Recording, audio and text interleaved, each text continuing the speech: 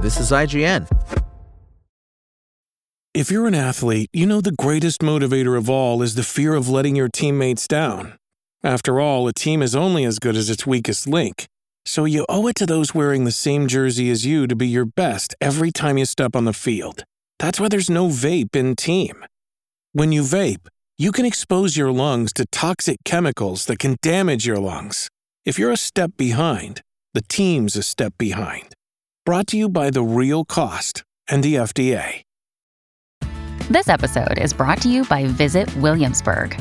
In Williamsburg, Virginia, there's never too much of a good thing. Whether you're a foodie, a golfer, a history buff, a shopaholic, an outdoor enthusiast, or a thrill seeker, you'll find what you came for here and more.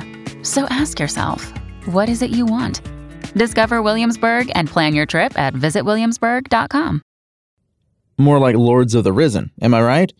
This is your IGN review of Lords of the Fallen by Travis Northrop. If at first you don't succeed, try again. While the original Lords of the Fallen from 2014 was one of the earliest to bravely take a stab at recreating From Software's Lightning in a Bottle, it didn't quite hit that high mark. Nearly a decade and about 1 million Souls-like copycats later, there's perhaps no better time for its follow-up to take a second swipe. And thankfully, this new, confusingly identically named Lords of the Fallen confidently lands its strike. Its worlds, divided into dual realities, is absolutely awesome to explore. Build crafting is diverse and complex, and combat is so smooth and satisfying that I'm willing to forgive all the ways it cribs from its contemporaries. Some pretty severe performance issues and bugs, as well as disappointingly easy boss fights, means this latest thrust isn't quite a fatal blow, but even so, I expect to spend many more hours impaling enemies and exploring every nook and cranny of its cleverly split world for secrets. It's a shame, though, that Lords of the Fallen doesn't quite seem capable of supporting its cross-dimensional ambitions from a technical standpoint, as it suffers from some pretty serious performance issues in the attempt. It's especially frustrating when lost frames lead to me taking hits I otherwise may have avoided, or when my co-op partners got killed after their game turned into a slideshow during multiplayer, where performance is sometimes even worse.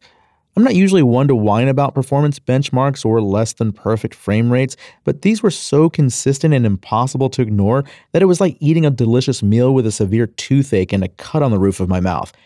I hope this sort of stuff will be patched out before too long, but for now, those severe problems are impossible to ignore. Thankfully, these areas are still a ton of fun to explore when Lord of the Fallen's frame rates manages to behave, from the fiery ashes of the city of Kalroth to the treacherous steps of a monastery in the mountains. Level design is some of the best of the genre in recent memory, with interesting and often breathtaking environments, tons of secrets to discover, and loads of unique enemies to fight, introduced one at a time via mini-boss fights throughout the roughly 40-hour campaign. Lords of the Fallen also draws clear inspiration from the first Dark Souls specifically, in that it tries very hard to connect every area of the map to a central hub, and has lots of opportunities to unlock shortcuts and backtracking paths, though it does so at the cost of being annoyed by about 15 doors that can't be opened from the side you're on every hour or so. Taking down armies of wretched skeletal abominations is a lively whirlwind of blades and flails being swung and parried, making it play more smoothly than the vast majority of its peers, even if that dance feels extremely conventional at this point. You can be a brawny bruiser wielding the old reliable sword and board, a quick and precise Bloodborne dude, or a variety of ranged magic users with cool but by-the-numbers abilities like covering levels in fire and lava, or blessing you and your allies with health regenerating effects.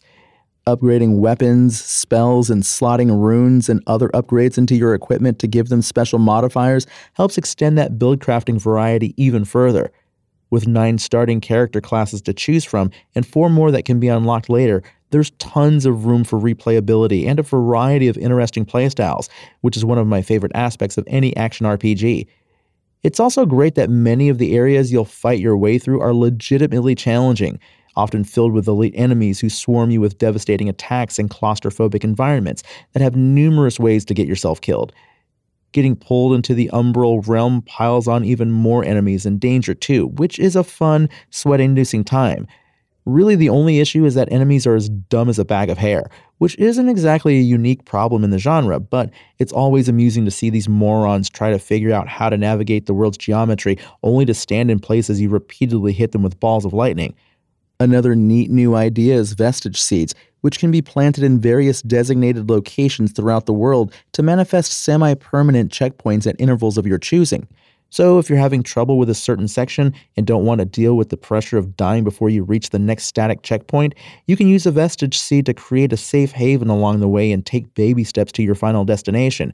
This adds a really nice minigame where you're deciding to stop and spend a seed, and when to push your luck and see if you can make it through to the next few rooms before saving your progress. Lords of the Fallen is a great Souls-like, and its killer new idea of swapping between two versions of the world to solve puzzles and slay enemies is an excellent twist to set it apart from the pack.